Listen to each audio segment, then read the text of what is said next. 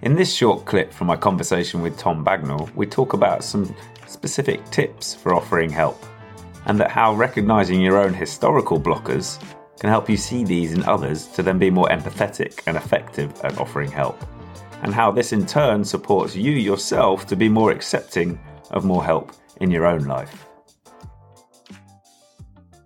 So before we wrap this up, what I always like to try and, if we can, reveal or have some insights on is some hacks or tips for those people who do have those blocks, those hardwired instincts that are resistant to asking for help. Is there anything that you've had in your own experience or had now a chance to reflect on? You're going, well, actually, if people think about it this way, or another way to reframe it?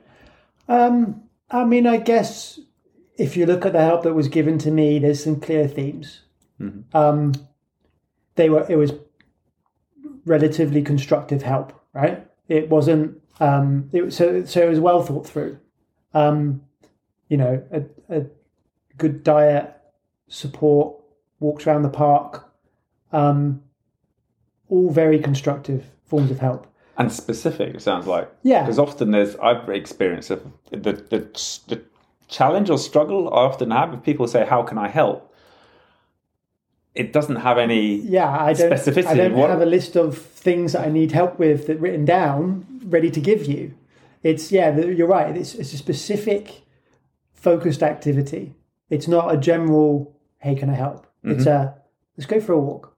And then it's easy to say yes or no. Yeah, exactly. I think so. So something specific, something tangible, something constructive, mm-hmm. all very good. I think also if you look at my experiences, they've removed blockers. So knowing my personality, they knew that I wouldn't have gone away and researched a therapist to see. They knew that, so they went ahead and did it for me. Yeah. Which I think takes, a level of friendship where you actually know someone and you don't feel like you're crossing boundaries, perhaps. But I think that removing boundaries is good. Yeah. And then I think how I've taken it since then is actually it's far easier for me to now see people putting up blockers to help. Mm-hmm. I can come and fix that for you. Oh, don't do that. That's too much trouble. No, don't be stupid. Don't be silly. Immediately, there's a blocker there. No, I'm coming to fix that for you. Right. So I think maybe that's something I've just thought. Maybe I've also got a little bit better at spotting other people's reluctance to accept help or be a burden or inconvenience someone or something like that.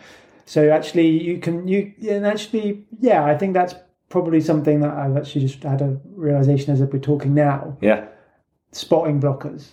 And do you need to hold that mirror up for yourself of going, if someone then offers something to you and you start that instinctive, like, no, and then they do Tom, I'm going to come around and do it, and they're going, okay, put the blocker down. Yeah, totally. Like a very recent example was with this dog I've got, Paddy. He's a bloody massive dog, and getting around Amsterdam it requires a back feeds. Right. And our mutual friend Mikey, he just acquired a new back feeds, and he was like, just use this one for the dog. And at first I was like, well, I can't just take your back feet and use it. But he was immediately like, no. And I could see that he wasn't going to take no for an answer. I was like, yeah, okay. And the dog loves it. I'm probably on social media with pictures of this dog driving through Dam Square and stuff. But yeah, and it's made my life so much easier. I don't have to carry this bloody dog anywhere. Yeah. And he is growing a kilo a week, so he's getting heavy. And Mikey's let me use this back feeds to get him around everywhere. It's brilliant. It's such a wonderful example of how it's nearly like the no effort, small gesture, but the payoff is huge. Yeah.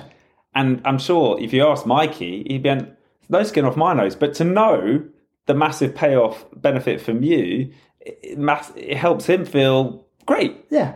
And yet, let's go back and go, right, Tom 1.0, Ash 1.0 would have prevented or denied that opportunity from happening. And how crazy is that? Exactly. No, I won't take that. I'll sort something out myself. How much more effort have I got to go and do, and also money to spend and things like that, versus just accepting help? Totally. It's when you actually think about it and you strip it down and you deconstruct it, it's actually a bit silly, isn't it? Completely. It is crazy. And this is like a beautiful way, I think, to wrap this up, because this is where I land on this passion of going, look at it's the money being left on the table by denying this, by putting up the blockers, by being resistant. And then you've just referenced a perfect example of going, you've allowed that exchange to happen, and two people have just been lifted by a simple elimination of that blocker.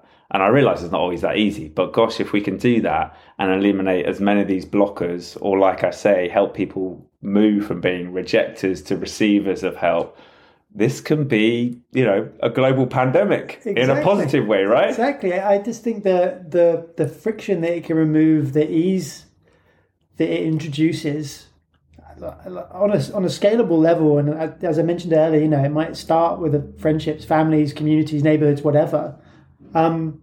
It's a good thing. Totally.